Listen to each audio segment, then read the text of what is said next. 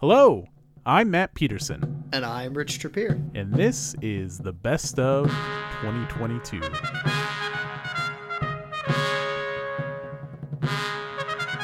Rich, what a year. And I'm not just saying that. I know we always say crap like that when we do this thing, but looking back over what we played and what we did, what we were able to do together, I thought 2022 was really a banger year for wargaming, at least in our world.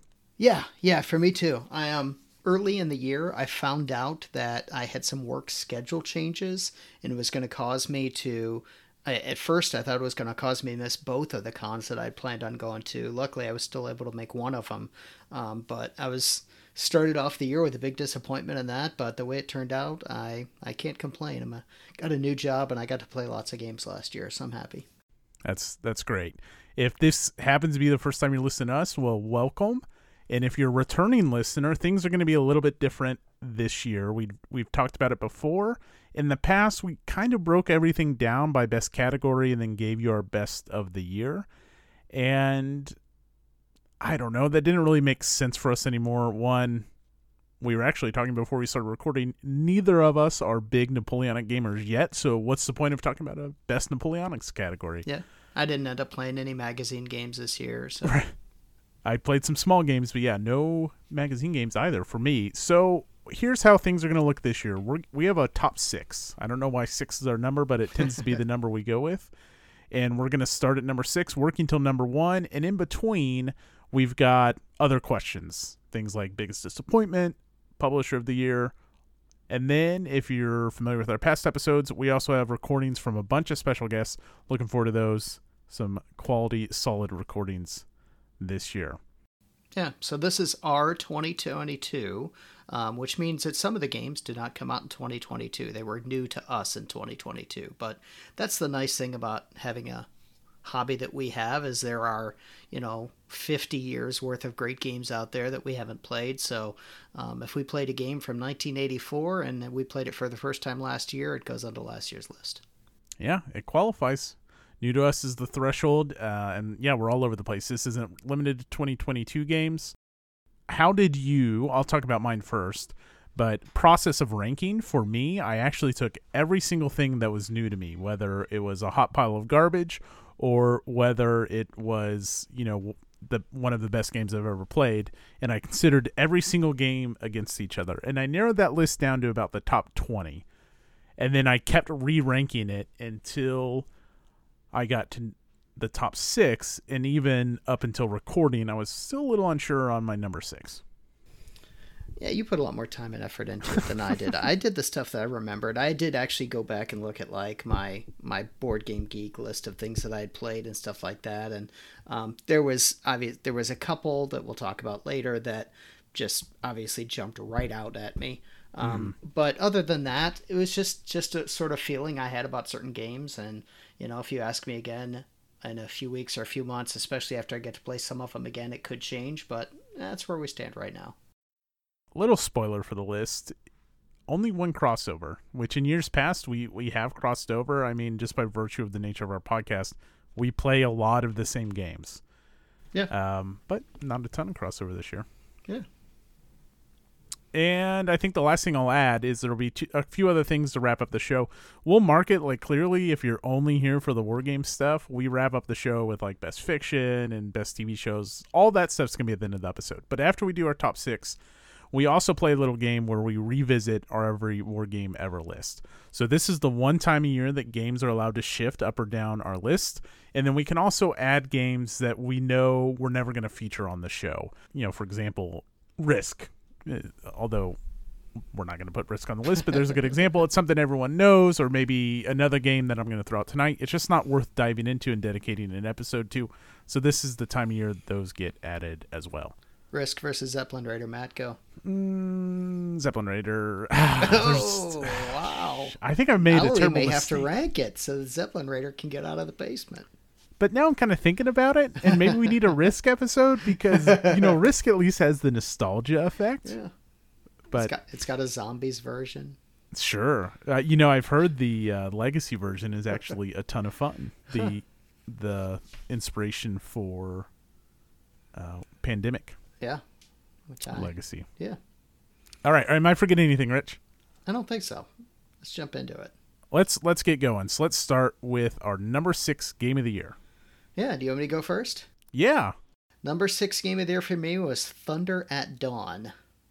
So this is a Civil War game set right here in Missouri. It's part of the Blind Sword system, and I've played a few of the Blind Sword system, and this one just came out. I think it just came out this year. I know I just got it this year, and I think I got it when it first came out.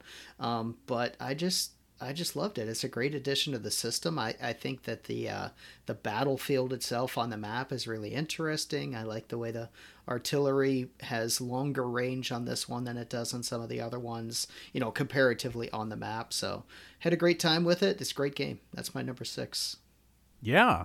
Thunder at Dawn. That's 2021 release from Revolution Games, and that's covering Wilson's Creek right here in Missouri. Yeah. Yeah, I'll just add real quick. Blind Swords just missed the list for me this year. It's not my first out, so we'll address that, what was our number 7, if you will. But I did play A Greater Victory last year and had a blast with it. But my top 6 was really crowded. And so Greater Victory found itself was outside looking in. I suspect if I had played and spent a good amount of time with Thunder at Dawn, I'm suspecting I'll like that a little bit more, but won't know until I try it. Yeah.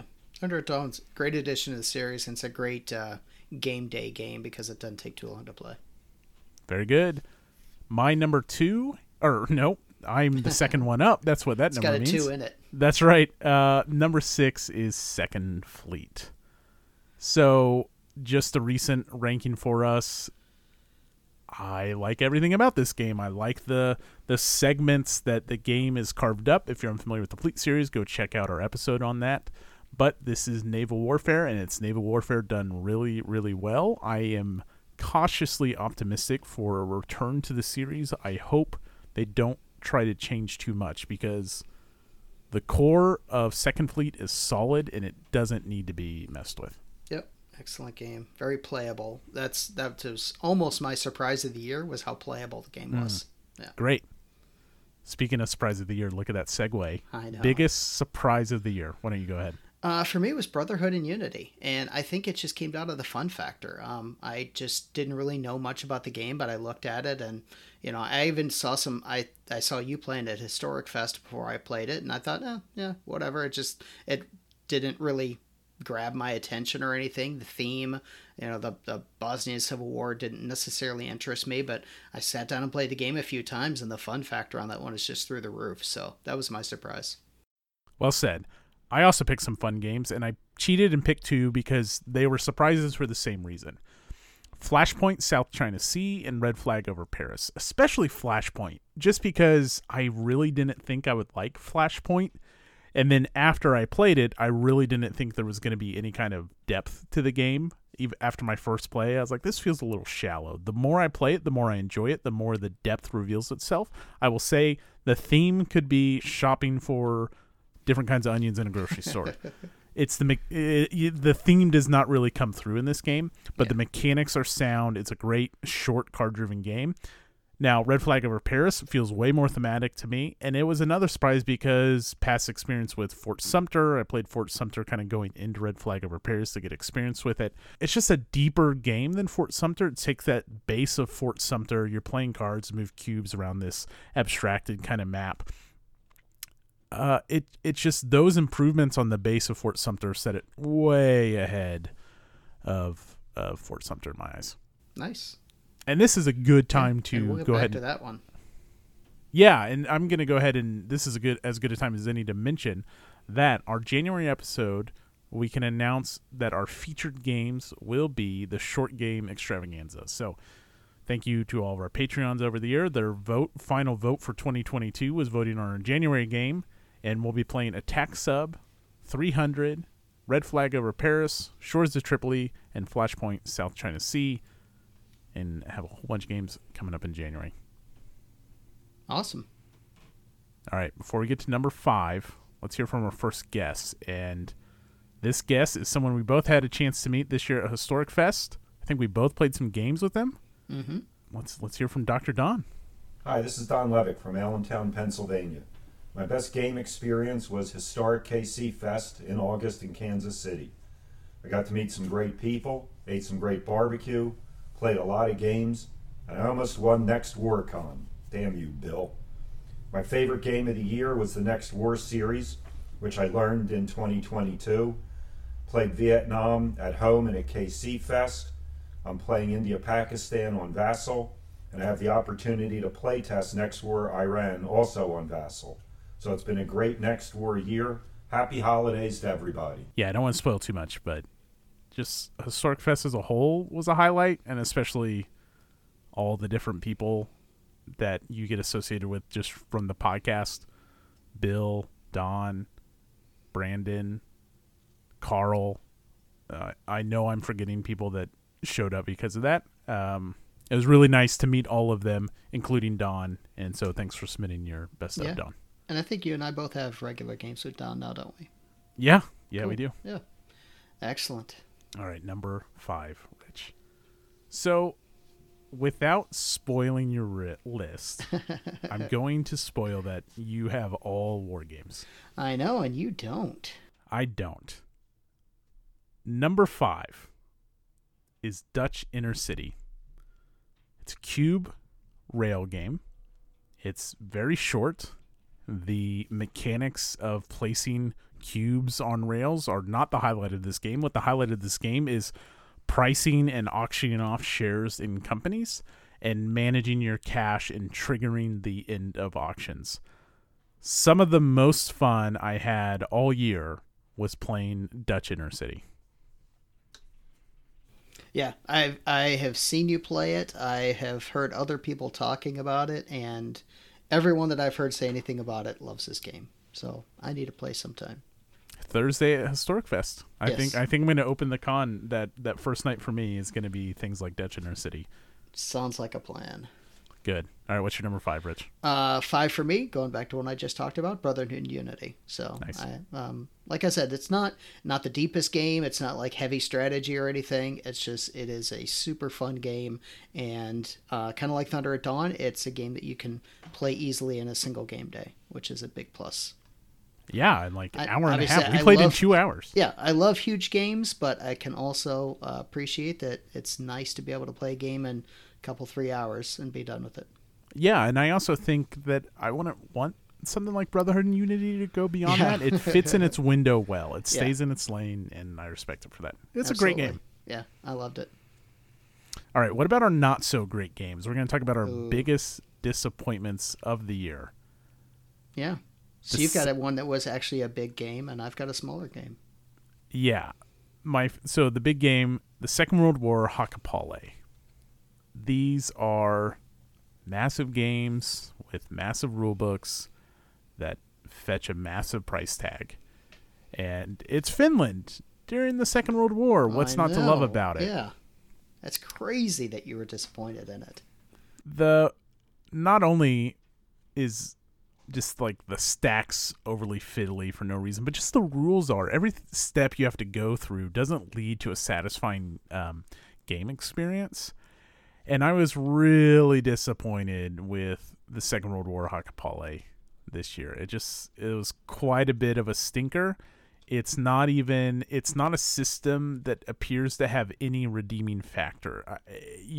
The coolest thing about the Second World War now is that you can combine into this massive monster game and combine all these different individual games into one combined Second World War, but I have no desire to even experience that now because the actual gameplay isn't fun. Yeah. That's a shame.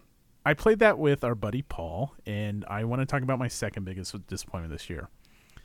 Everyone in the Wilderness War tournament played through 3 or 4 games in like a month. Here we are in January, and Rex and Paul are somehow still playing their tournament game of Wilderness War. What are they doing?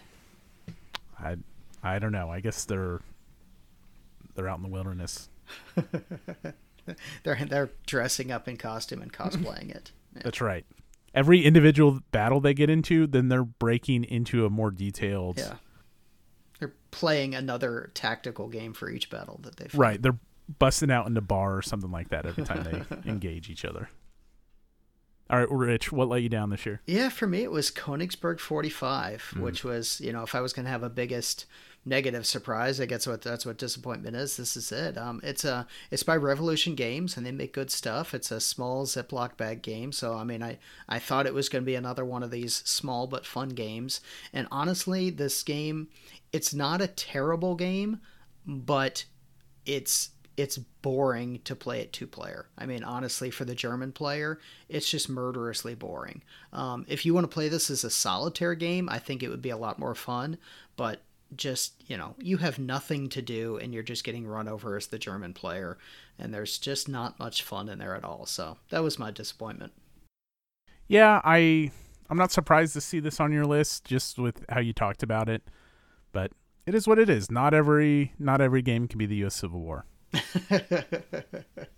And speaking of, let's hear from a man who appreciates and acknowledges the best war game ever made, our good friend and back-to-back last man standing, Bill Simone. Hi guys, this is Bill, checking in with my 2022 year in review. Real quick, the best new to me games, Salerno 43 and Brotherhood and Unity. I'm grateful for my face-to-face gaming group that plays most Saturdays, and also for the ongoing scheduled online games of Commands and Colors Ancients, Next War India-Pakistan, and Combat Commander that I have going on right now. My biggest regret is I didn't get a chance to play the best game ever in 2022. My favorite cons are Historic Fest and Buckeye Game Fest. I heartily recommend anybody check those out. They're the best mid-sized cons I've ever been to. And then as far as my favorite podcast goes, my wife's calling me. Gotta run. Happy New Year, guys. Bill's great. I appreciate him sending a list. Bill's helping me. It's Bill and I are doing the Historical Board Game Awards together. It's really great that this podcast has led to us meeting all these people we wouldn't normally meet. And you and I, Yeah, absolutely. All right, let's keep it rolling. Number 4. Number 4 for me is a game that just broke a lot of molds. It didn't actually come out this year, but the first time I played it was this year. And that was Atlantic Chase. So, in the year of naval wargaming, this was a good one to play, but this is unlike any naval wargame you've played before. It's not hex and counter. There are no counters at all. There are blocks, but not even like a block game. There are trajectories and things like that. So it's hard to describe. You can go back and listen to our review of it. But it was just such an interesting game. And even though I played it quite a bit, I feel like there's so much more that I can still play. And I need to get it back on the table. That was my number 4 of the year.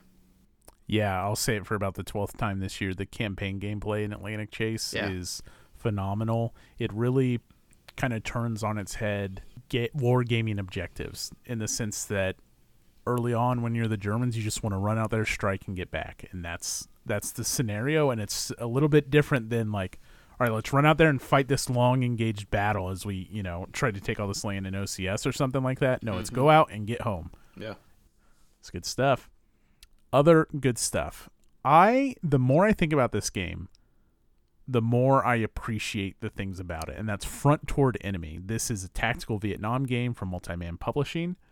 This checks so many boxes and does so many cool things. One, it takes tactical and does something different with it, like Last 100 Yards, which is a game you and I both really enjoy. A game that I think I am enjoying more and more as I play it. It's not so much about just run your guys into a wall and not have other considerations. I know there's ASL and ATF scenarios that do factor in, losses as part of the victory conditions or eliminating a certain amount. But here you have to worry about civilians, you have to worry about casualties. This game lets you fly in choppers, like bring all your troops on choppers, set up your landing zones. You can come in with attack helicopters. Front Toward Enemy is a game that I think flies under the radar. It doesn't get the love it deserves. I don't even think it got the love it deserves from us. Yeah, it's one of the few that we reviewed that I didn't play. So you reviewed that one yourself. That's right. Right. Did you play? I can't remember. Did you play any of this? No, I haven't played Front Toward Enemy at all. Oh, Rich. It's very, very, very good. I believe you. All right. Well, yeah. Listeners, take my word for it. And what's great is you can pick it up in an MMP sale. It's one of those games that will often you'll find deep discount. Yeah. It's totally 100% worth it. Which I suppose that means it didn't sell very well. So not sure why, but not because you weren't saying good things about it. Well, but I was 3 years late. You know? All right, speaking of sales, how about that for a segue? This question was submitted by our buddy Patrick Bro-Leary, and that was, who was our publisher of the year for 2022?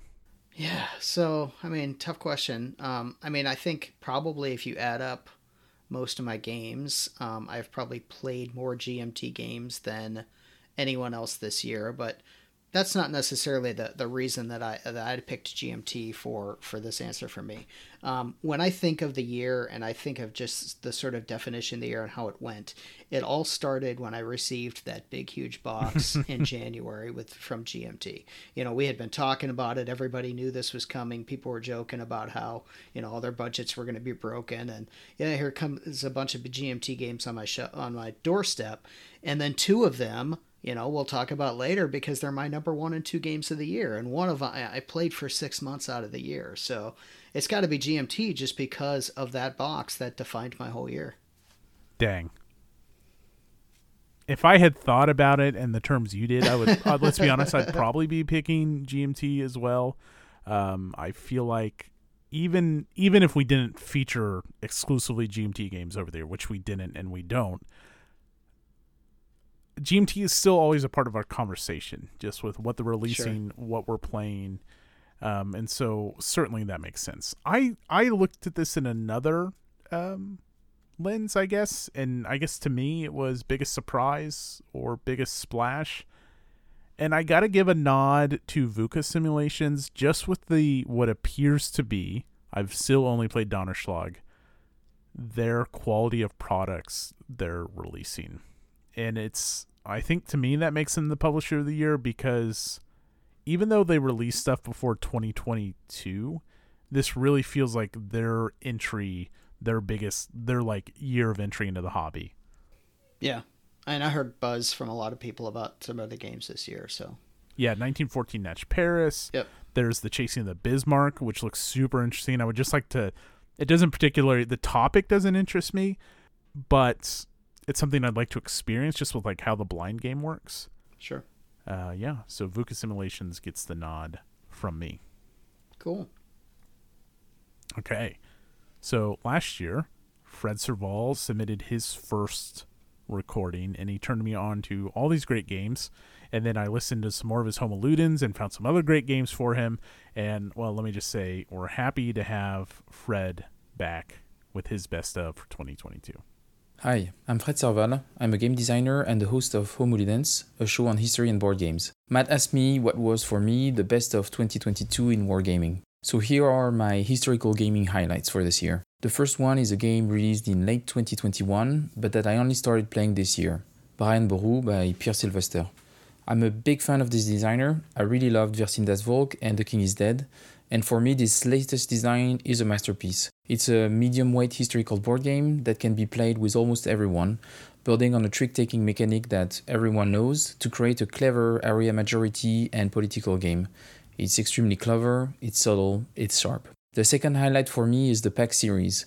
I know it's not new, but I got into PAX with Pax Pamir 2nd edition when it was released, and it straight up entered my top 10. This year, the PAX series was a big highlight for me because I played a lot of them. Thanks to the Homo Ludens community, we played a lot of Pax Porfiriana, and I also started playing Renaissance, Viking, and I played a lot of Pax Pamir Online thanks to Rally the Troop, a platform to play online that is really awesome. And by the way, I would like to give a big thanks to Thor for all the work that he's doing on this. And what I think is an highlight for me, but not only for me, but also for the historical gaming community as a whole, is everything that happened around awards this year. The San Diego HistCon launching its new award to reward innovation, the CSR that is now under the direction of Gary from Artwolf Slayer, and of course the award that is going to be held by this very podcast that you're listening now, that I'm very much looking forward to. I feel like we need this as a community. And if it's done well, it could be a very, very good news for 2023. So those were my 2022 highlights, and thanks again for the invite. There you go. Nice. Yeah, I guess so. You know, I mean, there's no secret in podcasting that Rich and I have listened to these clips and then we just plug them in, so it is a little bit awkward. Like, all right, let's listen to Fred, and we don't actively listen while we wait for that. By the magic of radio. That's right. So peeling back the curtain. All right, we're halfway done with our list, though. I'm blowing through it. You doing good? And you need a break? You need a drink break? No, it's a Tuesday night. I'm drinking water. Right, same here. So lame compared to last year's, but it is what it is. I mean, I feel like in years past, we're pretty sauced by the end of it and can barely make it through it. Yeah, we had to delay it this year, so. Yeah, fair enough. We'll get back to it. Number 3. I'm branching away from war games again. So you're like, at this point, you're half and half war games to not war games. That's how the list is going to shake out, too. So, I will talk about this later, but 2022 was not only a banner war game year, but I played all of my favorite 18xx games, and I played 3 of the 4 in person. And so it really was a year of 18xx for me, and the best new to me for this year is the Old Prince 1871. This game really shakes. It's still the tried and true 18xx bones, right? But from the initial way that games are offered up, that private companies are offered up, basically, Rich, you're dealt 5 of them and you offer them up to the players one at a time. And if they don't buy them, you have to buy them. That's interesting. A certain amount of companies can be started. There's like tranches. So in OR1, you can only start this many companies. Next time around, you can only start 1 company. Next set of SRs, you can start 2. You can branch off companies. There's one straight piece of track in the entire game. It's just a great game. There's like one player's in charge of the bank. There's companies that start out floated. There's companies that are 1 share away from being floated. Fantastic game. 1871. Or the Old Prince 1871. You played on .games, but I don't think, unless you want to make your own print and play copy, you can't buy this one yet. Is this your favorite 18xx game? To be honest, it's up there. It's in my top 3. Yeah, I've heard you talk about it a lot recently. You know, what's funny is when it first came on to .games, there's a mad rush, and I played it, and I was like, oh, that was fine. But that was like surface level, and then once I started, I reread the rules, and then I played in person, and then I just played a ton over the last few months. Once I got past that surface level understanding of how it worked, I think it's like a big onion, and it's really revealed itself to me. Probably not my favorite. I just like, there's a couple other games I'll talk about later that I like a little bit more, but definitely the best new 18xx I played this year, and certainly a top 3 for me. Nice. Yeah, I think that 1871 might be beyond my 18xx skill set. You get to a certain point. There are certain games, 1817, and I'm not really playing the game anymore at that point. I'm just kind of doing things, whereas, and any sense of strategy is completely beyond me. I suspect that 71 might be that way. You say that, and I don't necessarily agree with it. It's different. It's not more complex. Okay. The one weird thing you can do is you can split a company, but you don't have to. Actually, there may be games where you're not even able to, just because all the companies float. And then again, there's only a certain amount of set number of companies that can launch in the game. So what I would say is, if you're interested in trying it, don't do an asynchronous game. Let's try to get something going live, and I'll explain the very broad differences for what you need to know compared to something like 1846. And I think what you'll see is that it's actually not that much more difficult. It's just different. Yeah. It's not like 1817. It really isn't. I'm always up for more live games. Yeah. And I think it would just I think you're right. If you're just going through the motions, then it's just going to seem like another 18xx game. But yeah, you should give it a try live. Will do. All right.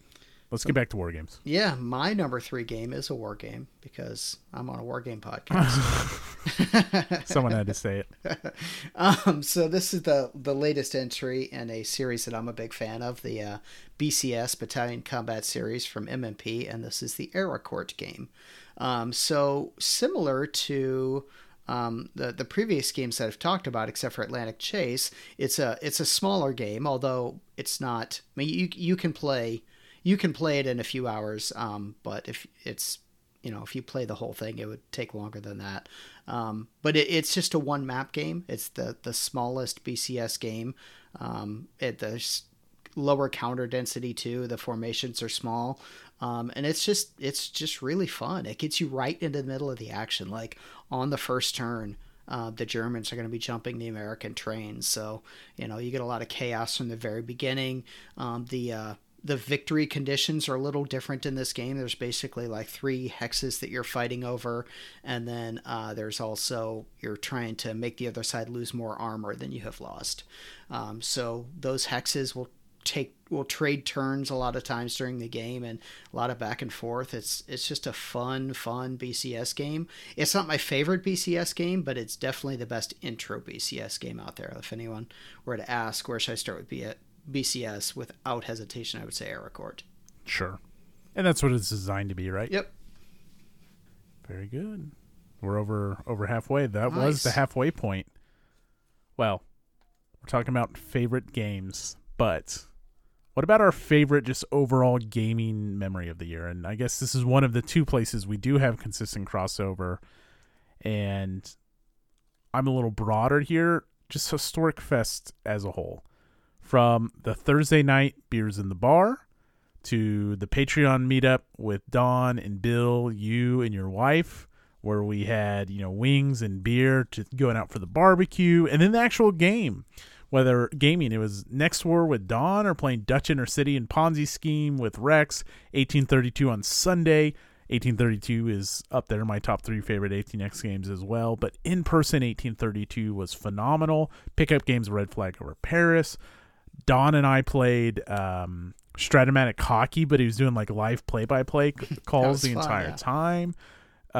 Beers, having the open bar, just getting by seat, just picking Mike Denson's brain over lunch about his design process and everything he thought of going into Last 100 Yards. The conversations.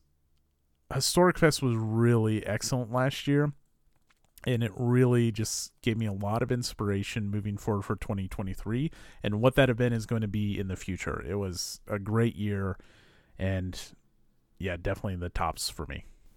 Yeah, so it was also Historic Fest for me. And I didn't mention this one because I didn't want to steal your thunder. But this that's was okay. For me too. But I mean, it was more than that. It was all the games I played. I mean, at Historic Fest, I get to play my first face-to-face ASL game that I had played definitely since COVID, maybe like something like 3 years. I got to, meet Don and play a couple games with him, I think. I can't remember. But the one game that I enjoyed playing the most at Historic Fest was actually the Alien RPG. So you GM'd that for us. It was a one-shot that we played, and everybody was really into character, and we had a blast. I mean, we only played for a few hours, but it was just so much fun. And that was the first time I had played Alien RPG, and since then I've played more, and I love the system, but that was my first experience of it. Yeah, that was a really great time. I'm glad you enjoyed it. We had everything from beginner RPG players to experienced players. It was just a lot of laughs and a lot of fun. Rambunctious fun. Yeah, it was good stuff. It was. Speaking of RPGs, someone who got me into RPGs? I don't know, this is kind of a weak segue. In the past, it was a really bit of a reach, but not every transition can have a natural segue. So in the past years, we've had to slice and dice Jason's contributions because there's too much good stuff and he doesn't hold back. Well, this year, as a special treat, unedited, well, maybe edited, cleaned up, volume increase, that type of thing, uncut, unseparated, Jason from AAC's All in One Blow Best of from 2022. This is Jason from the Advance After Combat podcast, here to give my end of 2022 recap. Happy end of 2022 to Matt and Rich. Thanks for the opportunity to give some end of year stuff. I hope you guys are both feeling healthy and whole. Hope the family's doing well. I'm going to be all over the place, but I'm going to try to make it quick this year. My favorite nonfiction book this year was Destiny of the Republic, A Tale of Madness, Medicine, and the Murder of a President. Excellent book. Best fiction book I read this year. I read a ton of books this year. I think I read 100 books. I rated 25 of them 5 stars. So this was tough. 36 Streets is going to get the nod. It's a cyberpunk book. It's the best cyberpunk book I've read in a really, really, really long time. I'm going to give an honorable mention to Cloud Cuckoo Land and Between Two Fires. I'm sure Matt will talk about that. It's fantastic. My favorite movie this year was Glass Onion. It's fantastic. I mean, it's fantastic. Go watch it. Honorable mention here goes to Space Sweepers on Netflix. Again, cyberpunk, kind of fun romp. True crime podcast is going to go to Bone Valley. Really interesting story, kind of a nice resolution. I really liked it. Best board game podcast goes to 5 Games for Doomsday. Got this recommendation from Mark Johnson on Board Games to Go. Absolutely love it. Lots of fun. RPG podcast goes to Dangerous Times at Chill Haven High. Kind of silly, fun romp of a podcast. TV goes to Drive to Survive. This got me and my wife hooked on Formula One. By far the best show I watched this year. Fantastic. Best new to me war game this year was Infidel in the Men of Iron series or system. I had played Men of Iron, I had played Blood of Roses, but this is the year I played Infidel. Men of Iron continues to be just one of the systems I just want to play over and over and over again, keep coming back to it. Really, really enjoy it. New to me 18xx game of the year for me is 1837. Played this at Advance After Combat Convention. Tons of fun, super big, super long, really a lot of decision space. Honorable mention goes to 1848. Really, really enjoyed getting into that this year. Lots of fun, but 37 definitely gets a nod. It's a heck of a game. And new to me Euro is Obsession. A fantastic tableau builder, great theme, lots of fun, lots of story in it. Honorable mention here goes to Castles of Tuscany. Played this for the first time early in 2022. Really enjoy it, but Obsession gets the nod here. Like I said, I'm going to try to keep it short and sweet this year. Not a ton of other new stuff. No new hobbies this year, thankfully. Thanks for this opportunity. Hope you guys had a great year. Looking forward to the recap and more next year. Happy 2023. Awesome. Always look forward to Jason's best of, and then it's like mad writing down everything he mentions. Nice. A little short this year, Jason. A little short. All right. Top two. Top two. I guess it's top 4 if we combine our top 2s, or top 3 maybe. Games we played in 2022. Yeah. Well, I already mentioned that my top 2 were from that one box. And I think most people are going to guess what my number 1 is. So my number 2 game this year is Vietnam 1965 to 1975. So this is a re-release of an old game. I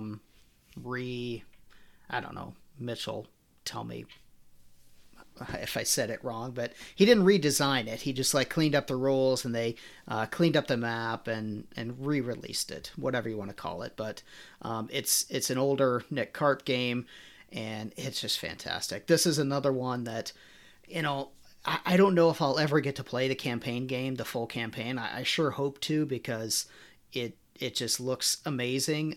But even just the smaller stuff, you play, and the VC are just an absolute pain in the ass to hunt down, and the NVA are actually pretty big and strong. But the Marines have so much firepower and mobility and everything. So it's asynchronous. It's jungle warfare. It's hidden movement. It's everything you would want in a Vietnam game, and it's just absolutely a blast. I'm so sorry, but did you say the name? Vietnam 1965-75. I couldn't remember if you did or didn't. I think Sorry. I did. Okay, good. Well, there it is. Babbled on a little bit. No, that's all right. I think you were like building it up, but then I was like, did he say? Anyways. So yeah, that's my number 2 of the year, and that, like I said, was in that big box that I got in January. So between that one and my next one, I mean, you're talking about probably 9 months of the year that I played these 2 games. I'll say it, and I'll say it, and I'll say it, but I've got to play Vietnam. Someday. All right. I didn't think I would get a chance to play my number 2 game by the end of the year, but I did get some live opportunity chances with this, and it was phenomenal. It lived up to the hype, and that's John Company 2nd Edition. We've talked about it on the podcast before, but if you're unfamiliar, you are playing the role of different families during the East India Trade Company's time in England, and so you're using your family members to influence the direction of the East India Trade Company, and you're placing out your family members in India, and you're trading, and you're trying to take on different roles in the company, or maybe you're trying to tank the company on purpose. And it's very much this game of negotiation and politicking. You know what we need to revisit next year is our top 5, whatever we decide to do, politicking games. Sure. Because when you get a chance to play this, and I think you will in February with me, this game is almost every time you move to a new phase, there's a new analysis of what the game state is and what deals you can make. And sometimes that's not always the case, but it seems to be there's at least an opportunity to negotiate and try to position yourself in the best position, which may not necessarily be the best interest of the company. Super awesome game, and not really a war game, but certainly historical in nature. So I guess the non-war games are outweighed by the, oh my gosh, the non-war games outweigh the war games this year for me, but it's awesome. It's just such a beautiful game. It's so well designed. The rules are very approachable. There is a lot, but it's so step by step that as long as you kind of understand the broad strokes, you can move to step 1, explain what happens, move to step 2, explain what happens, and go on, and you can get rolling in no time and have a fantastic time with John Company. Yeah. And are we playing that next month for sure? Well, it's certainly on the list. Okay. I'd definitely like to. Yeah. Okay. And, John Company is best with 4 or 5 people. Mm-hmm. And that's a good way to talk about what our best multiplayer gameplays of the year were, as well as our best solo games.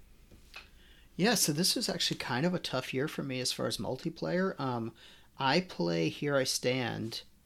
I have played every year on Reformation Day, or that weekend before or after, for like 6 years now, and this is the first year that we had to completely cancel it because people dropped out, and drives me crazy. But and then I had a Twilight Imperium game scheduled for the end of the year, and people dropped out of that one, and we couldn't get it done. So, but I did get one Twilight Imperium game in March, I think. So it's one of my favorite games of all time. I can't remember where I have it on my personal list, but it's top 5 for sure.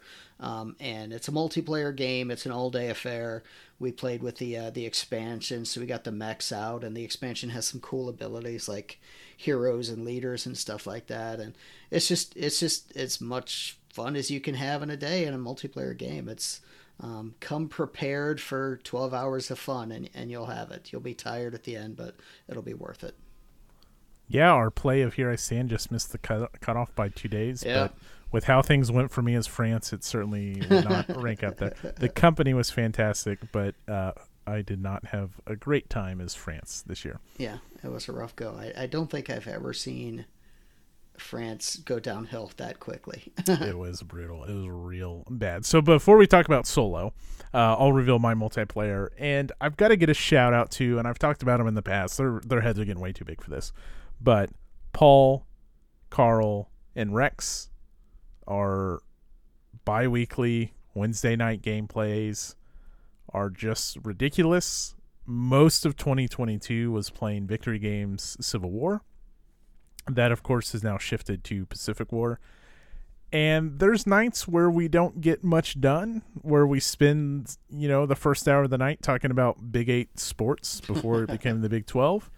And I don't regret that at all. And it's really a highlight, and it fills my month with bi-weekly laughs and just hanging out and chucking dice. And not, we're playing these big meaty war games, and Pacific War is brain burny, and we got through setup and just really kind of started playing last week. But it's just people hanging out and having a good time, and it's not necessarily games designed for multiplayer. Of course, I could talk about John Company or our amazing game of 1832 or all the Dutch Inner City plays. I mean, whatever you want to go with, those are all great multiplayer experiences that I could talk about. But really, for me, I'm highlighting the bi-weekly 4-player just for the camaraderie, for lack of a better word. So nice. All right, I think we have crossover for solo, and that's OCS Korea. And I'm stealing your idea because I really wasn't sure about this. But then as we were sitting here, I was thinking, what game did I devote the most solo playtime to? I played a lot of solo Red Flag Over Paris. That was great. But then really my peak solo gaming experience was OCS Korea. Yeah. So something about Korea, and it's not just OCS Korea, it's also Next War Korea. But I just love that Red Tide over the border invasion scenario, but I like playing it solo, and especially OCS Korea, just because, I mean, to be honest, if you're playing the South Koreans on that invasion scenario, there's not much to do except get run over. So it plays better solo, and it's a fun, interesting puzzle to see how far you can get before the supply lines run out, especially in OCS. So I love playing that invasion scenario solitaire. You know what I've wanted to do, and when I have time, I'm sure I will, is pull out OCS Korea, and we've talked about this scenario, but take the Chosen Reservoir and try to accomplish the best North Korean opening that I can, because I feel like if you don't have a strong opening in that particular scenario, you're going to have a bad time as the North Koreans. And so I thought it'd be interesting, set it up, run it, and see what you can accomplish before things get hard for you. Yeah.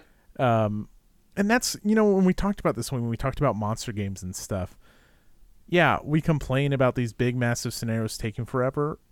Don't worry about that when you're approaching something like OCS or even Line of Battle. I know we just talked about it, how, I said you're buying Line of Battle to play the whole thing, not do the cornfield. The cornfield's still a very fun scenario. These small scenarios in OCS, and I don't know if BCS has the small scenarios. I shouldn't mention those. Yeah, but they do.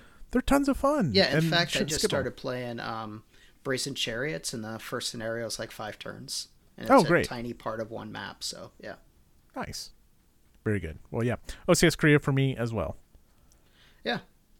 Yeah, and also with Vassal, I mean, you don't even have to worry about setup. You go in, you load the scenario up, and if you want to play 1 or 2 turns solitaire, no one says you have to play the whole, whatever the 127 turns or whatever. Play 2 turns just because it's fun to roll over the border with a bunch of commies. 100%. Yeah, do the opening, see what you can accomplish, challenge yourself. It's a great way to change up solo without doing bot stuff. You know, absolutely. I will say that's what I did with Pacific War, but I think if you had a solo mode in the Pacific War Vassal module, the whole thing might melt because it's so big and there's so much going on. But you have to switch sides, and it's fine, and you get really efficient at it. But almost all, other than the initial setup of Pearl Harbor, was on Vassal. It's every time it's all right, switch sides. The key is to play a turn, switch sides, skip a day, and then you come back to it and you can't remember what you did 2 days ago, so it's almost like you're playing against someone else. What are those damn Americans up to now? Yeah, basically. All right. Mark Johnson has been submitting his best of since, before you were on the show, Rich, but more impressively, Mark Johnson just started or completed, I think he just started his 19th season or 19th straight year of podcasting. That is awesome. I didn't know he had been doing it that long. Yeah, and War Games to Go especially is a little irregularly scheduled, but I think that's 100% okay, because we do this, you and I, because we enjoy it, and I think that's Mark's schedule, and that's awesome. And his format is a little different too. His format is just kind of, I'm going to talk about this subject because I feel like talking about it today. So. So here's Mark talking about the things he enjoyed and the things he wants to talk about. Hi, this is Mark Johnson of the War Games to Go podcast with my Best of 2022 offering for History on the Table.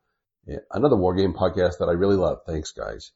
Well, I never feel like I do as much wargaming as everybody else. Frankly, it feels like everybody else. But I do a lot of thinking about it, and I do a lot of reading about it. And whether it's people commenting on your Discord channel, on other sort of sites, or just reading military history. And for me, it's kind of a cheat, but the thing about 2022 that I think about for wargaming is the return of travel. After COVID, I've gotten to do some traveling, and that's always been a big part of the hobby for me. I went back and looked. There's a discussion section or whatever it's called on Consum World that I put together or started called the Traveling Wargamer about this kind of thing. And I went back and looked. Oh my gosh, I created that board in 1999 within Consum World. And so it's been something I care about for a long, long time. And this year I got to do some of that traveling. I got to go see a wargame buddy, Tom, on the East Coast and visit Gettysburg, which I've seen before. More recently on a business trip, I got to squeeze in one day of traveling Hell's Highway and seeing the areas of Operation Market Garden. And I am playing Market Garden games now. I'll be able to pick a favorite pretty soon about that, and I'll dive back into Gettysburg soon enough. But for me, really, the longest exploration and most satisfying one of the year was about the Spanish-American War.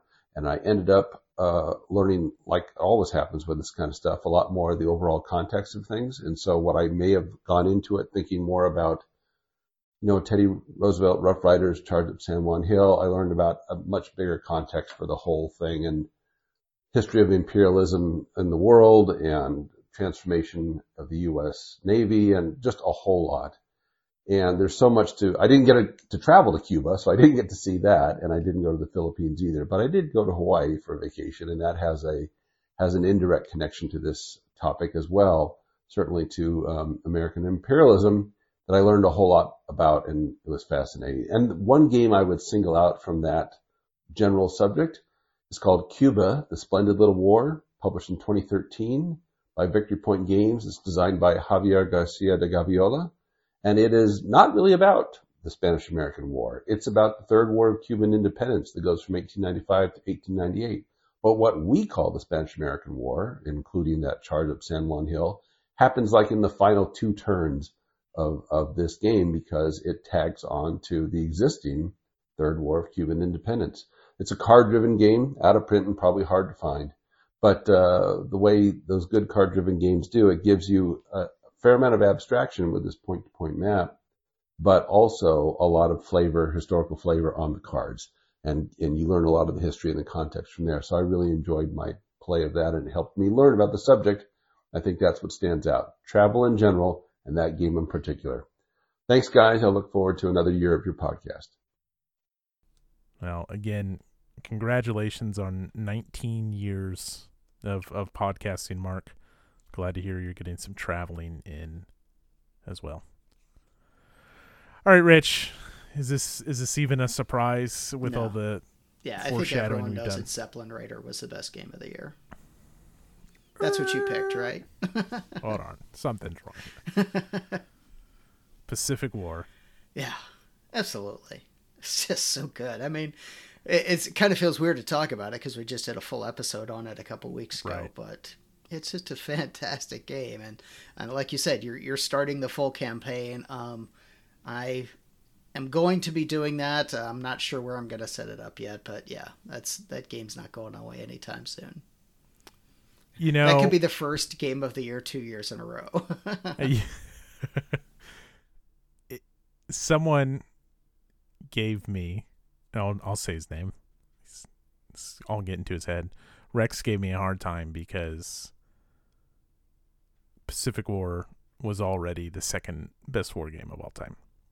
Look, that's going to prove itself over time, and I'm still so excited to play this game. I'm so eager for those bi-weekly games. I can't say it enough. Regardless of whether this is 2, 3, 4, 5, 6, 7, 8, 9, 10, wherever you rank it. And I think it's a top 10 game. And I think it's a top 2 game. There's no doubt that it's a top still 1 game. Actually, no, I don't, because I still think ASL's better. That's not gonna happen. That's not gonna happen. I have no doubt that this is the best new to me game I played in 2022, without a doubt. Yeah. Like, this was a no-brainer. Yeah, it feels like we should talk about it more, but like I said, we just talked about it 2 weeks ago, so. We talked about it for a long time 2 weeks ago, too. Yeah, no surprises there. No, it really If that one is a surprise to you, welcome, because you're probably a new listener.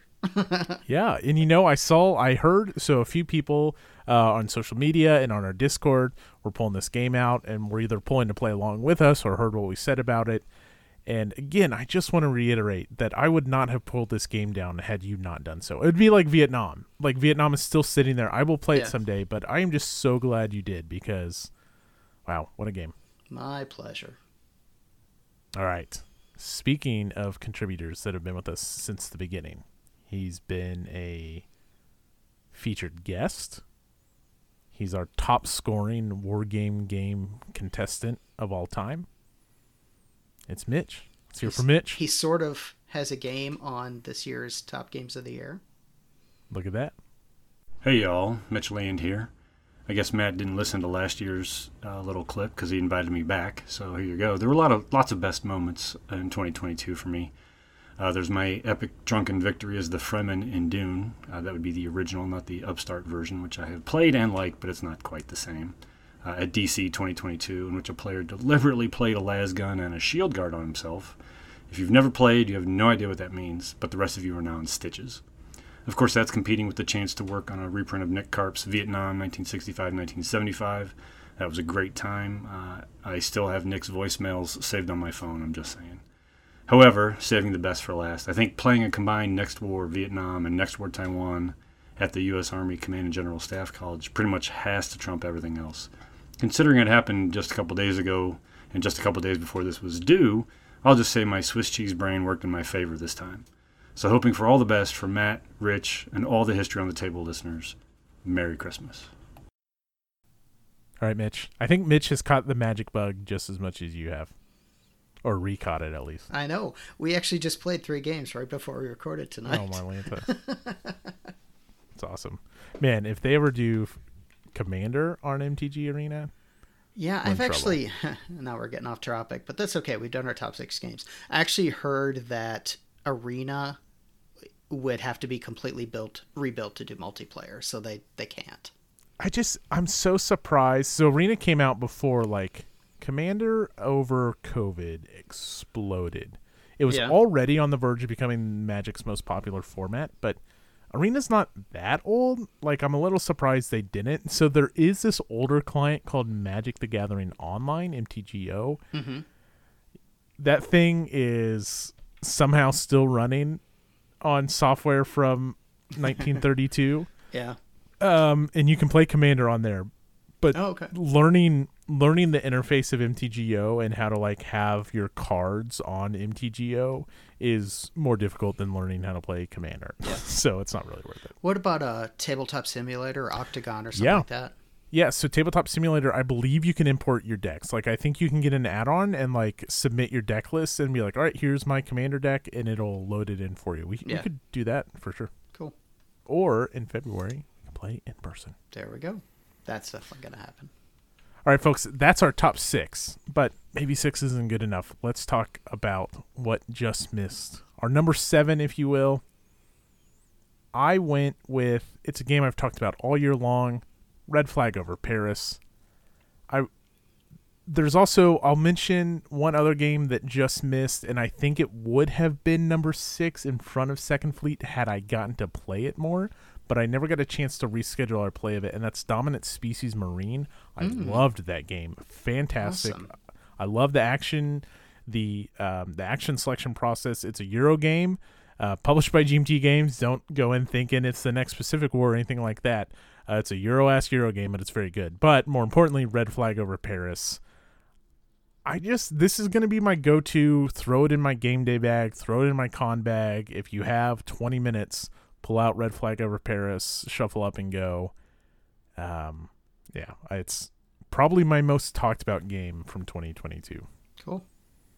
For me, it was Second Fleet, and like I said, if I revisit this list, I may switch things around. But I mean, it was a fantastic game. Just barely didn't make the list because I was thinking of other games, and I think part of the reason the other ones might, A Thunder at Dawn, I played that one in person, and I think it's obviously not fair to the game that I played it a different way, but I played Second Fleet Solitaire, and I played Thunder at Dawn in person against a person, so the fun factor felt higher. Maybe not fair to Second Fleet, but that's the way it came out for me. Yeah, and I mean that also makes a big difference. I did a lot of Second Fleet solo, but then also Jason and I played like 4 Mondays in a row. You can go catch the live streams of that, and Mitch would drop in. And obviously, it's like solo's one thing, playing a pose is a whole nother thing, and then playing a pose in person is a whole nother thing. Yep. So I get it. Okay, folks. Again, a great year. I'm going to take the time now to just say, Rich, thank you for a fantastic year. It was a great year for the podcast. I've always said that this is like a fun thing for us, and I do this for fun, and the fun isn't even close to like drying up. I'm looking forward to everything we have going in 2023, what we have in the future. So thank you, Rich. Thank you to all our listeners. It was a great year. Yeah. And it's nice to see new people joining Discord all the time. Yeah, great conversations going going talk on. to more people every week. We get someone else. So, you know, when we first started the Discord, I felt like I'd have to like almost chime in on every conversation because there was only 20 of us in there. Sure. And then even then, after a while, it's like the same 5 people. But now, like conversations are happening on their own, and that's awesome. The community's growing. It's still a great place and the best place to hang out, and check it out. Yeah. Okay, I'm excited for this because I think we have some changes this year. Do you? Rich, we have a list. We do. A list of every war game ever made. Well, at least 57 of them. The 57 games we've covered, ranked from best to worst. Right now at the top of the list, it's the U.S. Civil War, ranked all the way back in episode 4, followed by Zeppelin Raider. Not followed by, but way down the list in last place is Zeppelin Raider, ranked all the way back in episode 5. This is a 2-part segment. 1, new additions. What are games that we don't want to feature as a whole episode, don't think the other one will have an interest in playing, or just don't think there's a deep enough game there. And then we'll go through the re-rank process and talk about the rules involved with that. So, Rich, do you have any proposals for additions to the list? I do have one. Okay. So, and it's a game I've already mentioned tonight. I don't think we're going to review it, but Königsberg 45, which actually I think the full title of it is Königsberg, the Soviet Attack on East Prussia, 1945. So, like I said, this game was a disappointment for me. It's actually not a terrible game. I just think that it's more of a solitaire game than it is a 2-player game. And I think it fits right in with, we've got a little cluster of solitaire games, right around 40 or so, and I think it fits right in with those. So, NATO Air Commander, I think, is 38. Pavlov's House is 39. No. I think you're looking at an old list. I might be looking at an old list. Yeah, but... Pavlov's House is down to like 41. Okay, so right in that cluster is, I think, where this one goes. Okay, in fact, I would put it below Pavlov's House, but I like it right in that cluster of solitaire games. Okay, so below Pavlov's House is Captain C, Rich. I really like Captain C a lot, and neither of us talked about any disappointment with Captain C. Yeah, but hold on. Below Captain C is Labyrinth, which we are not fans of, but we have to acknowledge is a banger game design. Yeah, I think Labyrinth might be one that needs to move up. I could see that. Then you have Brave Little Belgium, which is just tons of fun. And below that you have Ardennes 2024, and that's kind of where I'm looking because Ardennes 2024 is a fun game but has lots of flaws. Yeah, I could see it anywhere in that area. So, Königsberg Force at 45 versus Brave Little Belgium. I think that's kind of what I'm thinking. Yeah. Now, I haven't played Königsberg, and if you're really strong about that, based off what you said when you played it, and what we've said about Labyrinth, I'm going to go out on a limb and say that Labyrinth is the far better game design. Yeah, I think Labyrinth deserves to be higher. But, yeah, I think I would put Königsberg above Brave Little Belgium, actually. Brave Little Belgium is probably more fun, but Königsberg, if you're playing it solitaire, there are actually some interesting mechanics in there. It's just no fun to play as one of the sides. Good enough. I mean, that's good enough for me. I don't particularly have an interest in covering this. You can go back and check show notes for when Rich talked about this game in detail. I think there was actually, you played this over 2 months. Like, I think there was 2 back-to-back episodes you were able to mention this one in. Yep. So a little bit of the game can be explored there. Let's see. We didn't number this episode, which I'm completely fine with because it's not a normal episode. In the past, we also featured a game while doing our best of, and that's just too much. So year-end 2022 episode. Okay. All right. I have one, and I just think this is one that isn't very good. I don't recommend you play it, and I don't particularly recommend our listeners go play it. And that's Arcola, The Battle for Italy, 1796, designed in 1979 from Avalon Hill, designed by Tom Walczyk and Kevin Zucker. So here's the deal. This is almost a great little, less than $10, tiny game covering Napoleon in 1796 in Italy. The combat is fun. The idea of the game is fun. But not only is it roll to move, it's roll to activate, and it's roll to activate for one side. And although there's a pretty good chance you'll at least get one activation, it feels really bad when you roll and you get like none of your activations. And it is this fun game of maneuver and trying to, we'll do exactly that, outmaneuver each other. But the problem is the roll to activate isn't a guaranteed thing, and it's, roll to move works really well in GCACW because you're still always moving. Roll to activate in this game doesn't work because you're not always activating. And I think there's a reason why it's $8. And that flaw makes it one of the worst gaming experiences. Like, it has some redeeming qualities, but overall, I don't know if I would play this. I would love to see something like it without the design problems. And so for me, Rich, I think it goes in at the new 58. Wow. Which puts it below Titan, but above Zeppelin Rider. Oh, okay. Because I was worried for Zeppelin Rider there for a second. Titan is at least a very novel concept where you like break out and fight these arena battles, but if you're playing multiplayer, it takes forever. But at least it's fun. So unless you're opposed to it, that's where I would put it. No, that sounds good to me. There's a bunch of Kevin Zucker games I want to play, but you know what? If it sounds interesting and the topic sounds interesting, the Saving Grace series, you can find it for $8. You can play it and be done with it. And I'm sure you could come up with some other better activation system, but it was really a big turnoff for me. It was that bad and offensive. Otherwise, great game. Other than that. Okay, so that puts us at 50. They can proudly say they are the 58th greatest wartime game of all time. Yeah, I mean, I think there's going to be games that fall below it. But, 58 sounds really bad. There are decisions to be made. It sounds bad if you know how many are on the list. That's right. But, just kind of thinking like, Autumn Sunset's a fun game, and you're going to do the things you want to do. You're not going to lose out on activations by pure randomness. Yeah. Consistently. So, yep. Okay, that's great. We have 59 games. Arcola comes in at 58, and Königsberg comes in at 44.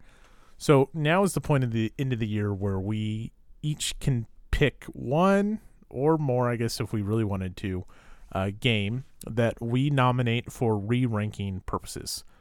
We both have to agree, and the game has to move at least 2 spots, meaning we're not going to bicker about what's better between Next War India, Pakistan, and Red Storm. They're right next to each other. They're both great games. That doesn't really matter. There are a few exceptions that we've asterisked. Listen to our last episode, Pacific War. But I'm looking at Front Toward Enemy. Okay. So again, this is one I haven't played. I think I'm going to back off this then. Okay. Because I need you to play this game. It's that good. We need to play this sometime. You would really like. I mean, it's Vietnam. You love Vietnam. I do. And it's in the top 20 games of all time for me. On our year-end show, I had Front Toward Enemy in my, or not our year-end show. Yeah. On our listener top 20. What's number 20? Battle Hymn? Atlantic Chase. Atlantic Chase. Okay. Look at pull up episode 43 show notes. Okay. That's the current list. I'm looking at the website, so. Oh yeah. I don't think the website had Pacific War. Okay. Number 20 is Atlantic Chase, so probably not above Atlantic Chase, if I'm being completely honest. Probably above Battle Hymn, but I don't think we need to go through this if you haven't played it. So it's actually kind of funny. I mean, yeah, and I will play this so that we can come back to this, but the further I get away from Battle Hymn, the less I like it. You know what I mean? Like, I've seen other Civil War games that are better. When I played Battle Hymn, I think it might have been like the first big Civil War game that I played, and I was crazy about it, and the map is beautiful, but the more I play other games, the less I like Battle Hymn, so. Oh man, I don't know. It is Beer and Pretzels Civil War. Yeah, it's got this crazy everybody attacks everybody. Don't need to get into it. Yeah, I do like that though. I don't like the combat calculations because it's not very intuitive. But fair, whatever. It is what it is. Okay, do you have a proposal for re-ranking? I do. One we just mentioned actually. So Labyrinth. Yep. And this is another one. I kind of bounced off it. I'm not crazy about the game, but I think it's better than where we have it, which is currently at 43. I can buy that, and I think we've mentioned it, or at least in the episode following it, and I think we both acknowledge that Labyrinth is a better game design than where we have it. You know, we try to be objective as possible here, folks. Objectively, the U.S. Civil War is the best game ever made. Sometimes our personal biases might sneak into the list. I'm fine with moving this up just with how good a game design it is. I think it's better than 1754 Conquest, for example. Mm-hmm. But also I think NATO Air Commander is better than 1754. We should probably revisit NATO Air Commander when the new one comes out. Okay, we're only focusing on that. So I'll at least, I mean, that's at least like 4-spot jump. Yeah. Right above 1754 is, I guess, how high do you want to go? So, I mean, the next sort of cluster, I think, is Brotherhood and Unity, Reds, Washington's Crossing. Okay. I mean, I could see it anywhere in there. I could put it above Washington's Crossing easily. Yeah. Like, without even hemming and hawing over it. Yeah. Because then you start talking into, like, then you're doing fun factor. Reds is a super fun game. Brotherhood and Unity, like I said, that was one of my big surprises because of just how much fun it is. So let's take it up. Okay, excellent. All right. So that moves. Well, Labyrinth. You still get one then. Do you want to move 1754? Because you haven't gotten your one. No, NATO Air Commander. Oh, okay. And maybe it's 1754 going. They're just too close. Like, I don't think there's 1754 is better than Pavlov's House, but NATO Air Commander is better than 1754. It's just an anomaly with the list. That's fine. Just know that I am disappointed in you until you play Front Toward Enemy. Another game that probably deserves to be higher is Last 100 Yards. When you just think about the novel design concepts of what Mike is trying to accomplish in that game, in the sense of just like command and control, I think it's a better design than we give it credit for. And the more I play it, the more I enjoy it. But that's for future Matt and Rich. Yeah. All right, I'm going to have to live with that shame until I play Front Toward Enemy. Okay, now we're going to read off every game, one game at a time, in my best Grover Gardner impersonation. Are you going to start at 59 or are you going to start at 1? No, I'm not going to read them. You can find a link to the Every War Gamer list in the show notes. That's a Patreon exclusive for Matt me reading the list. Yeah. My brother does like terrible voices that he just thinks are the best, so maybe that's like Patreon exclusive, is my brother reading in his Julia Child's voice. You can find a link to the Every War Game Ever list on our website. I tend to wait a week before I update the website, or the Board Game Geek list takes longer just because it's a much longer process. I tend to wait a week to update the website just for spoiler reasons. But I will post this one as soon as we're done, since it's just re-rankings and a couple new additions. Cool. Okay. I had one the list other is set in stone again until it gets soft again next year. Until it goes limp again. Except for, there are 2 games. We should mention those exceptions. Pacific War, we already mentioned, can be re-ranked as we spend more time with it. Mm-hmm. And then playing the Silver Bayonet campaign opposed, which is my goal for Historic Fest 2023, which, boom, is our transition to one of our last war game topics of the episode, and that's what game are we most looking forward to playing in 2023. Silver Bayonet, I just mentioned it, but what I am really most looking forward to is more time with Pacific War. I'm not just saying that.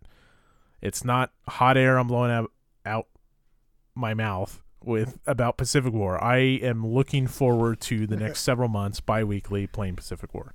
Makes me so happy to hear you say that, because you're sounding like me 6 months ago, where you're like, I can't stop playing this game. It's just so good. It just keeps peeling back more and more layers. Yeah.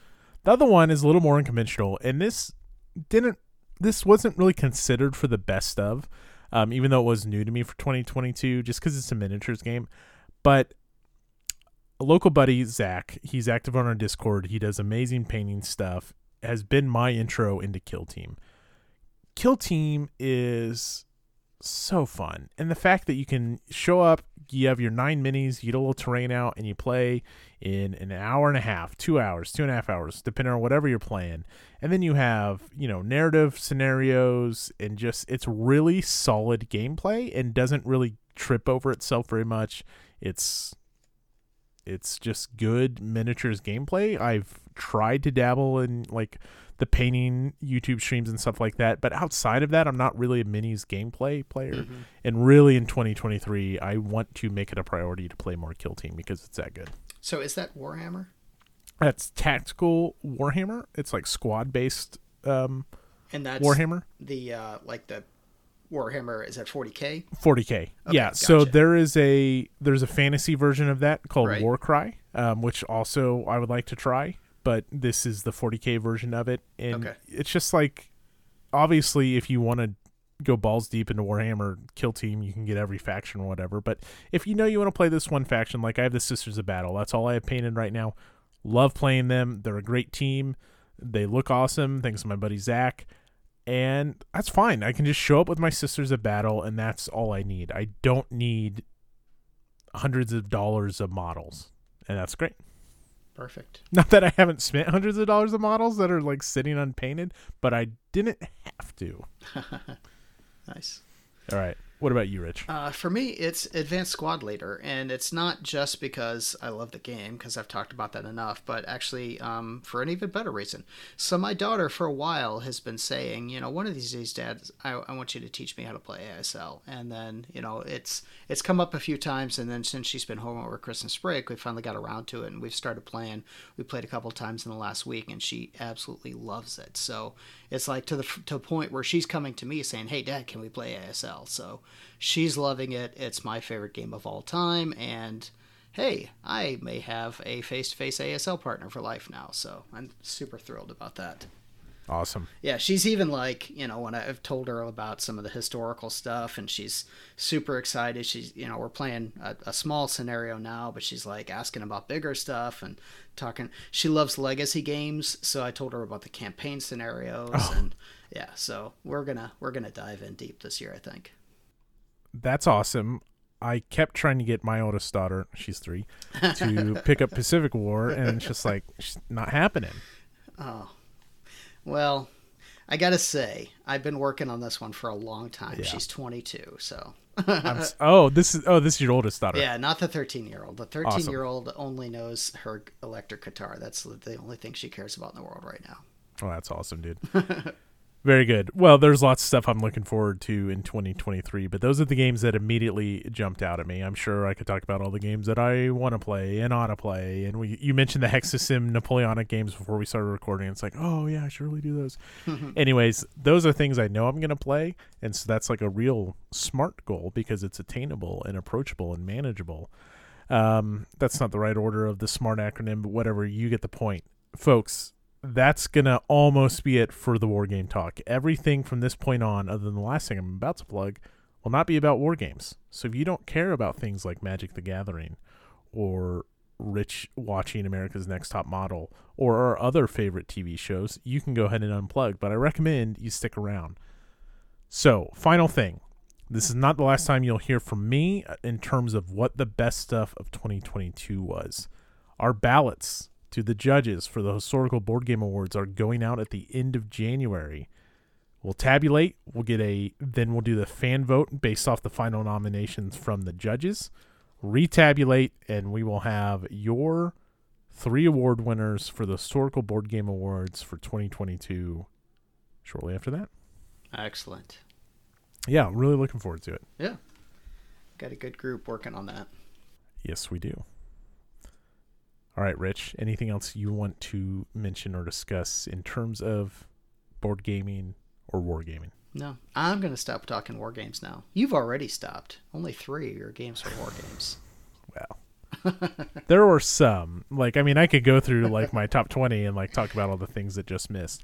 Hatton and Flames, that was new to me this year. That was awesome, Rich. Last 100 Yards, Solomon Islands, brings in the Japanese. Next War, Poland. Okay, that's like just love for Next War. I didn't really actually play that. Greater Victory. What else? We already mentioned Red Flag Over Paris. So, I mean, there's some more like just to keep my war game card in check, but those other games were even better. Yeah. How about train games? You're like, all right. You're way bigger into train games than I am. So, I mean, I've talked about this. I enjoy them. I think I need, if I wanted to play more train games, I would have to stop being so scatterbrained about it. You know what I mean? You need a live play. Yeah. You need a live play with, and did you play with your family? Didn't you do 46 with your family or something? No. Okay. We were going to play. Oh, you did Irish Gauge. You did Irish Gauge. Yeah, we played that a couple times. And I have played a couple live train games. I played, like, the first time I ever played an 18X game, XX game was live.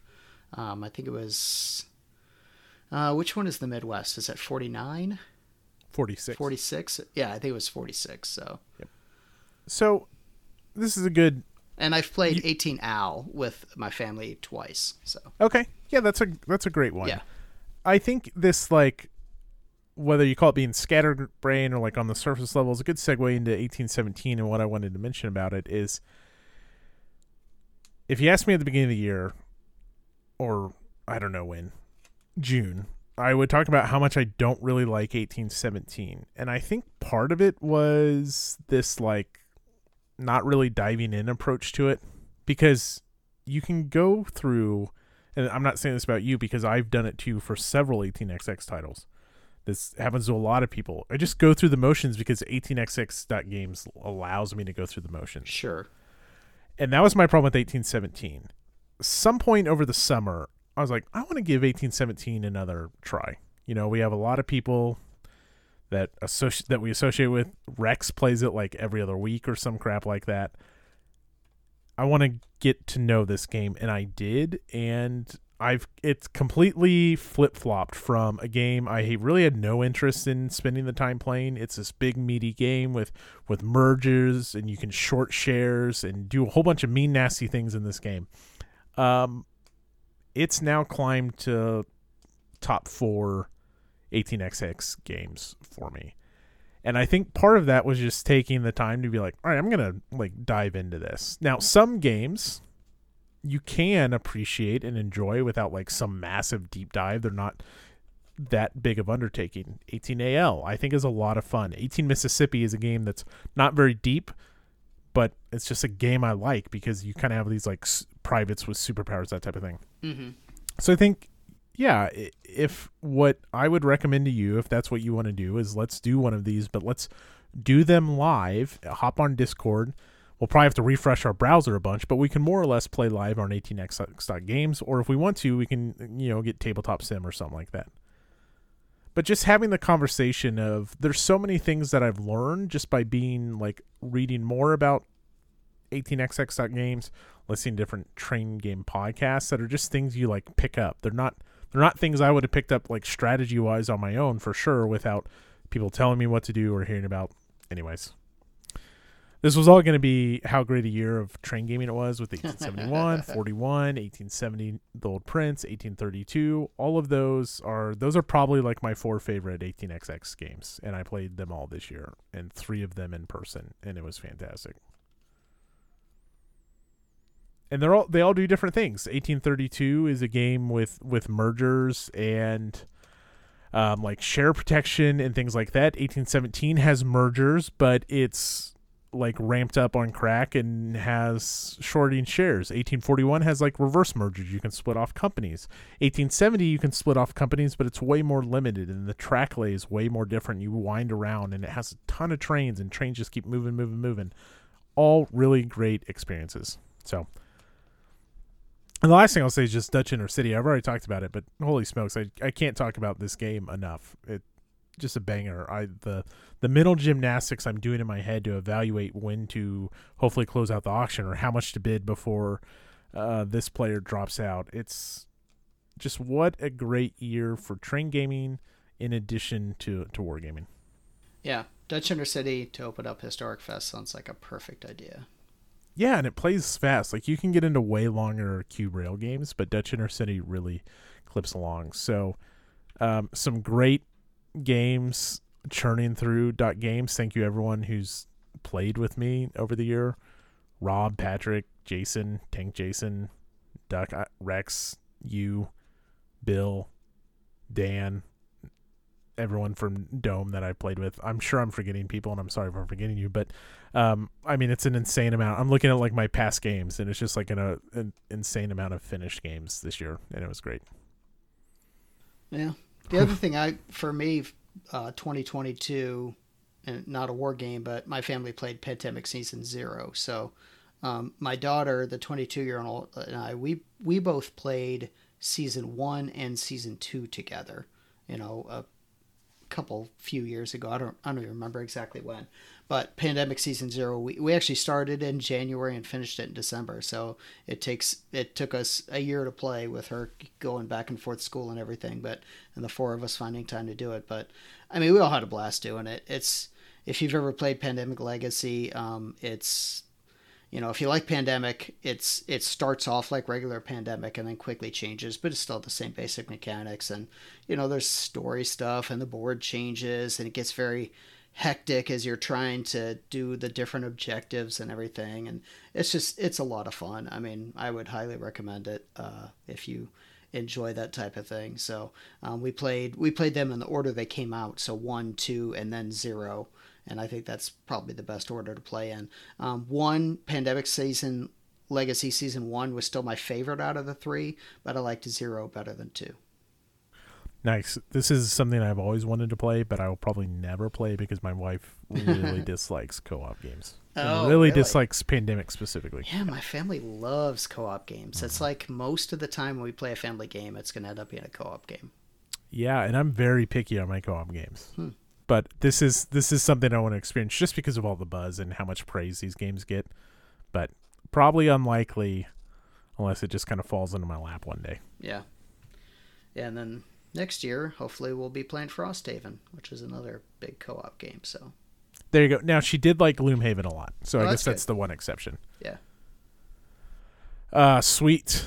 Okay, let's do all the other stuff, shall we? Sure. All right, let's start with Best Fiction. Take it away. This is actually end of the year. We just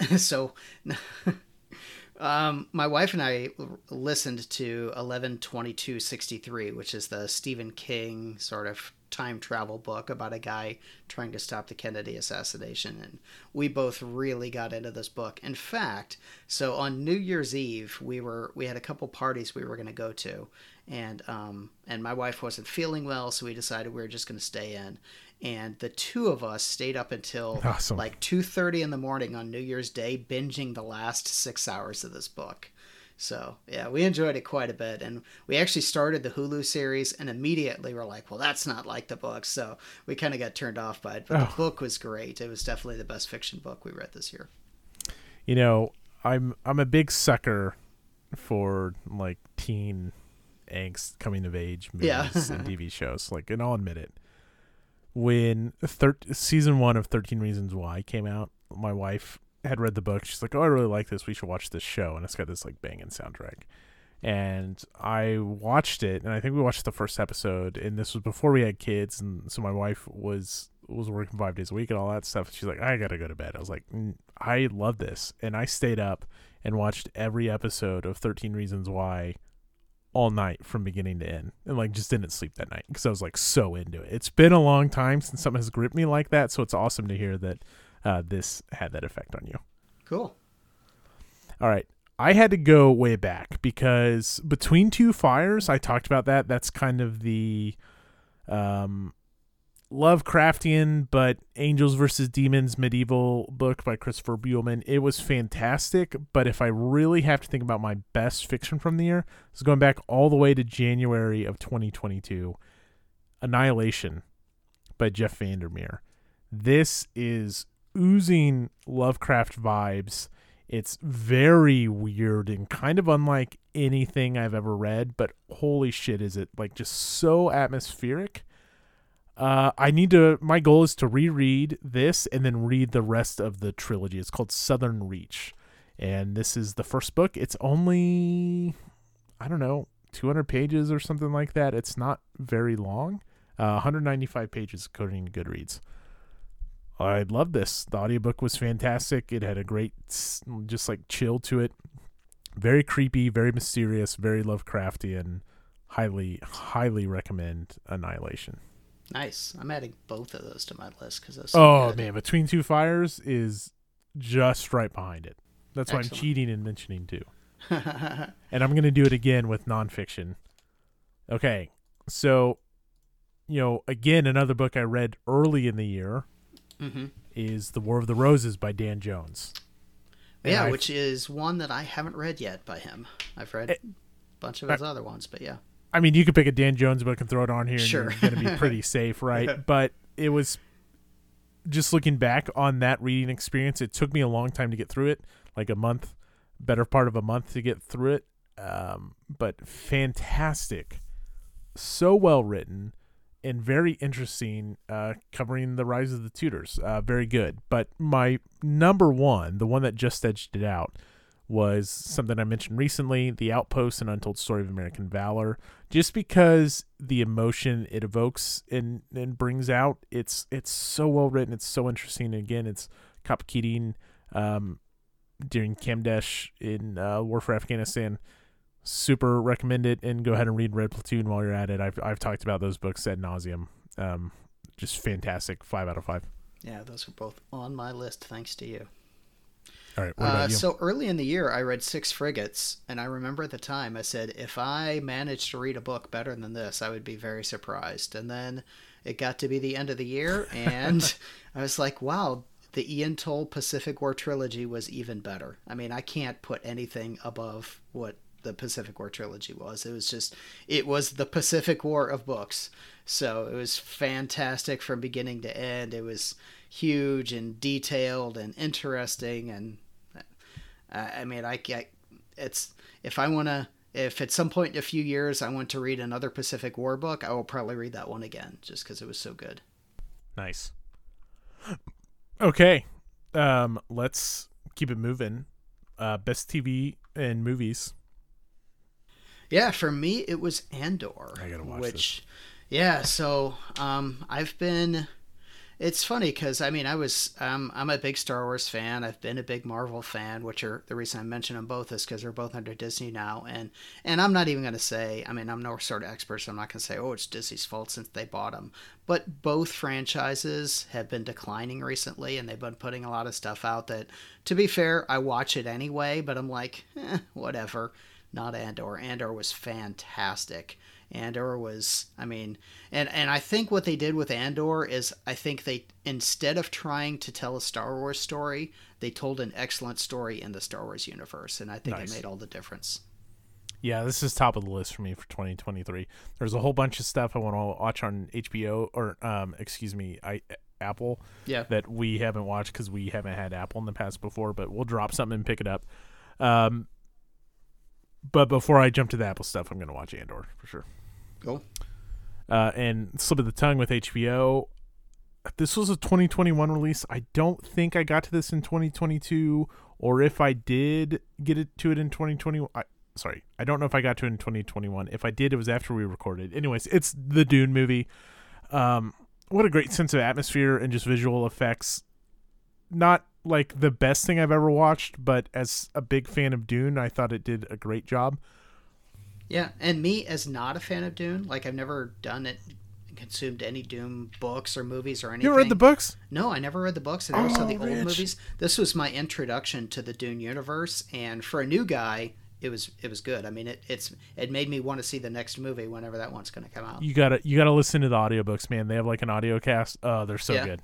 Yes, add it to your list. It's so good. All right. And you can stop with just Dune. Like, you don't have to keep going. And if you really want to keep going, you can do the first 3 books and then never look at anything past the first 3 books. Cool. Oh, you got to read Dune. Well, you don't have to, but you should read Dune. The other thing I'll mention, and this one was kind of a bit of a surprise, but the more I think about it, the more it just checks a lot of boxes, is Wednesday on Netflix. Mm-hmm. It's funny. It's got creepy vibes. It's not scary. It's got teen angst. It's got all kinds of just different cool, like they're at the school and everyone's got all these different things that make them an outcast. It was really well acted and casted, and it was just a lot of fun. Again, nothing that's I'm gonna go down as one of my favorite shows of all time, but even with the Midnight Club coming out this year, I was really kind of pressed for something, and then as I was going through stuff, it's like, oh yeah, Wednesday. We had a ton of fun watching Wednesday this year. And then, of course, I think CB Strike was new to me this year. I'll mention that. That was a fantastic show. And then, shit like Great British Bake Off and stuff. We love that stuff. My daughter's really been bugging me to see Wednesday, so we'll watch it's that so soon fun. enough. And Your Midnight 13-year-old? Club, I've heard bad things about. I heard it wasn't that good. It's fine. I've seen the first 3. I haven't seen Midnight Club yet, just because I didn't hear good things about it. Yeah. I mean, the first 3 just set the bar. So, first off, is your 13-year-old the one interested in Wednesday? Yes. Oh yeah. Yeah. I mean, I guess it has like some violence and stuff, but it's so good, and it's not like overly bad. But anyways, that's for you to decide.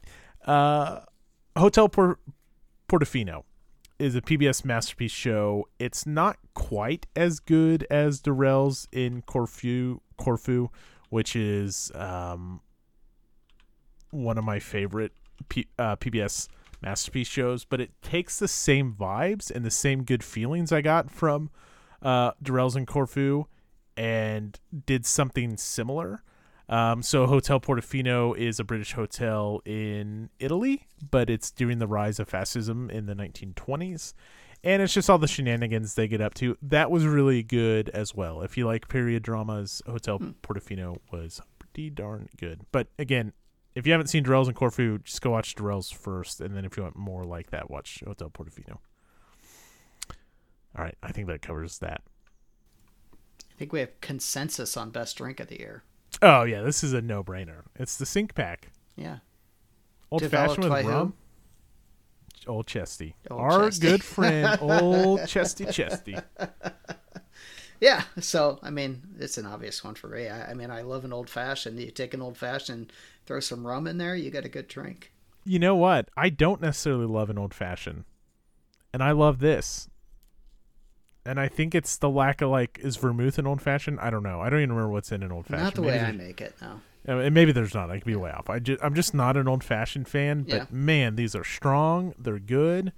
And if I were drinking tonight, I'd be drinking a sink pack. Yeah, agreed. All right, let's close it out, Rich, and then we'll do like final thoughts and whatnot. Yes, I'm excited to see your choice for RPG out here because that's something that I think I'm going to be starting soon. Okay. But yeah, so RPG of the year was, I mean, this was a tough one for me because I'm in a Warhammer Fantasy RPG campaign that we've been playing for. I think that was your pick last year. Yeah, it probably was because we've been playing for 2-3 years and it's still, I mean, I'm enjoying the system. It's great. Alien is new to me this year, but I haven't played it that much, but I like it a lot. I love the whole concept of the stress dice and everything. But I think for me, more than anything else, it's Call of Cthulhu. That's just, I started playing Masks of Nyarlathotep this year. I'm looking to run some one-shots in Modern. I've got the Pulp book because I want to play around with, actually shooting and fighting monsters rather than run away from them. There's just so much you can do on Call of Cthulhu, and I've run through some sessions with you with Tom's Town. It's just a great system. I enjoyed quite a bit. Yeah, I've had a great time with Call of Cthulhu. Like full disclosure, I think I like playing Call of Cthulhu more just because I want to experience the creepy mysteries. But my pick of the year has to be Savage Worlds. So shout out to Art. This was not a busy RPG year for me, but Art's M-Space game, and he has a game set in Deus Vult. He's taken Deus Vult and converted it to Savage Worlds. And I've just been so his games are fantastic, but as a system, Savage Worlds seems to be really just about the action. Mm-hmm. Combat doesn't seem to really bog down. I've only done 2 sessions with Savage Worlds, and then character creation. I really enjoyed creating my character. The system is fun. Like, you kind of have like exploding dice to a certain extent. Really looking forward. Patrick's gonna do a Weird West Savage Worlds. And so there's some Savage Worlds in my future, and I'm very impressed with the system. Certainly, I didn't play a lot of new stuff in 2022, but even if I did, I am still very much looking forward to this as a system and what it has in store. Yeah, so my only experience with Savage Worlds is from a few years ago. We did play Deadlands, which is the Weird West. Yeah, that's what it is. And that was one of my favorite all-time gaming experiences. But I got some local friends here who have been talking about playing a game. I'm going to run something for them. And they all come from D&D, and I'm just not a big fan of the D&D system. But I figure I can play Savage Worlds, and we can play it in a fantasy setting. And so I'm going to do something in, I think, 3 weeks. So yeah, I'll let you know how that went. Yeah, and I'm happy to say that my RPG is scaling up. I bought Index Card RPG. I'm very excited for that, which is kind of system agnostic, but looks to be really fun. And then I'm doing this has been my like dream setting. I'm doing a Hellboy /BPRD-esque game, and the approach we're kind of taking there is we're trying out a bunch of different systems until we find what sticks. And so we're starting out with a rules light system called Agents of the Odd, which is based off of Agents of the Odd. I'm not familiar with what it's based off of, but it's based off of well, now I don't remember. Oh well, I'll edit this part out. Anyways, really looking forward to that. It's rules light. Read through the rules there. Seems to not really get in the way of itself, but seems to allow you to play in the Hellboy universe quite easily or do BPRD things. So I've got that running. And of course, I mean, Degenesis, which setting-wise blows Savage Worlds out of the water, but like rules-wise, I think Savage Worlds is a better system just because Degenesis is all about the art, so I've got that going on. It's just going to be a good kind of return to RPG year. And shout out to our buddy Hollywood for running and keeping consistently a monthly game of Curse of Strahd ongoing through busy schedules and family commitments and all that stuff. Curse of Strahd has been fantastic as well. But again, system-wise, yeah, Savage Worlds definitely has my ear way more than D&D 5e right now. Nice. Okay. All right, Rich. Any closing thoughts or anything you want to say? Only that I would say, we talk about it every 2 months when we record, but, join the Discord. That's the best place to talk to us. It's the best place to talk to the other listeners, to find games. There's lots of people there arranging games, looking for games all the time. So I can't think of any better place to arrange them than on the Discord channel. Yeah, links in the show notes. And we'll cut all the other stuff short because, well, you just heard from us, and you'll hear from us again in a few weeks when we do the short game extravaganza, all that stuff. But again, folks, like statistically, I like looking at stats and stuff, but they don't matter because, again, whether my mom is the only listener out there or we have a million Patricks out there, one, I'd be ecstatic if we had a million Patricks out there. Whatever the case may be, it's so fun. But this year was our best year, obviously, which just getting better and better. And we did more episodes than we've done in the past. I'm really happy with just like having the option to drop in Deserted Island Dice / Deserted Island Dads, depending on what the topic of questions will be and who our guest is. But also, you know what, if we just want to do a pickup Designers on the Mic, and then just more importantly, just having fun with Rich every month, and sitting down and talking about games we enjoy and what we've been up to is just, it's great. And so thank you for making it the best year that we've ever had. And you know what? I know it's 8 months away at this point, folks, but come hang out with us in Kansas City. Historic Fest is going to be great this year. I kind of eased the brakes over the holidays, but you know what? We're 8 months out, and it's time to start ramping up, and it's maybe not lock your game picks in, but yeah, it's time to start making plans for Historic Fest. Start to talk about games anyway. Yeah. Got plenty of time, but I'm excited, and so come hang out with us, whether it's in person or on the Discord. Absolutely.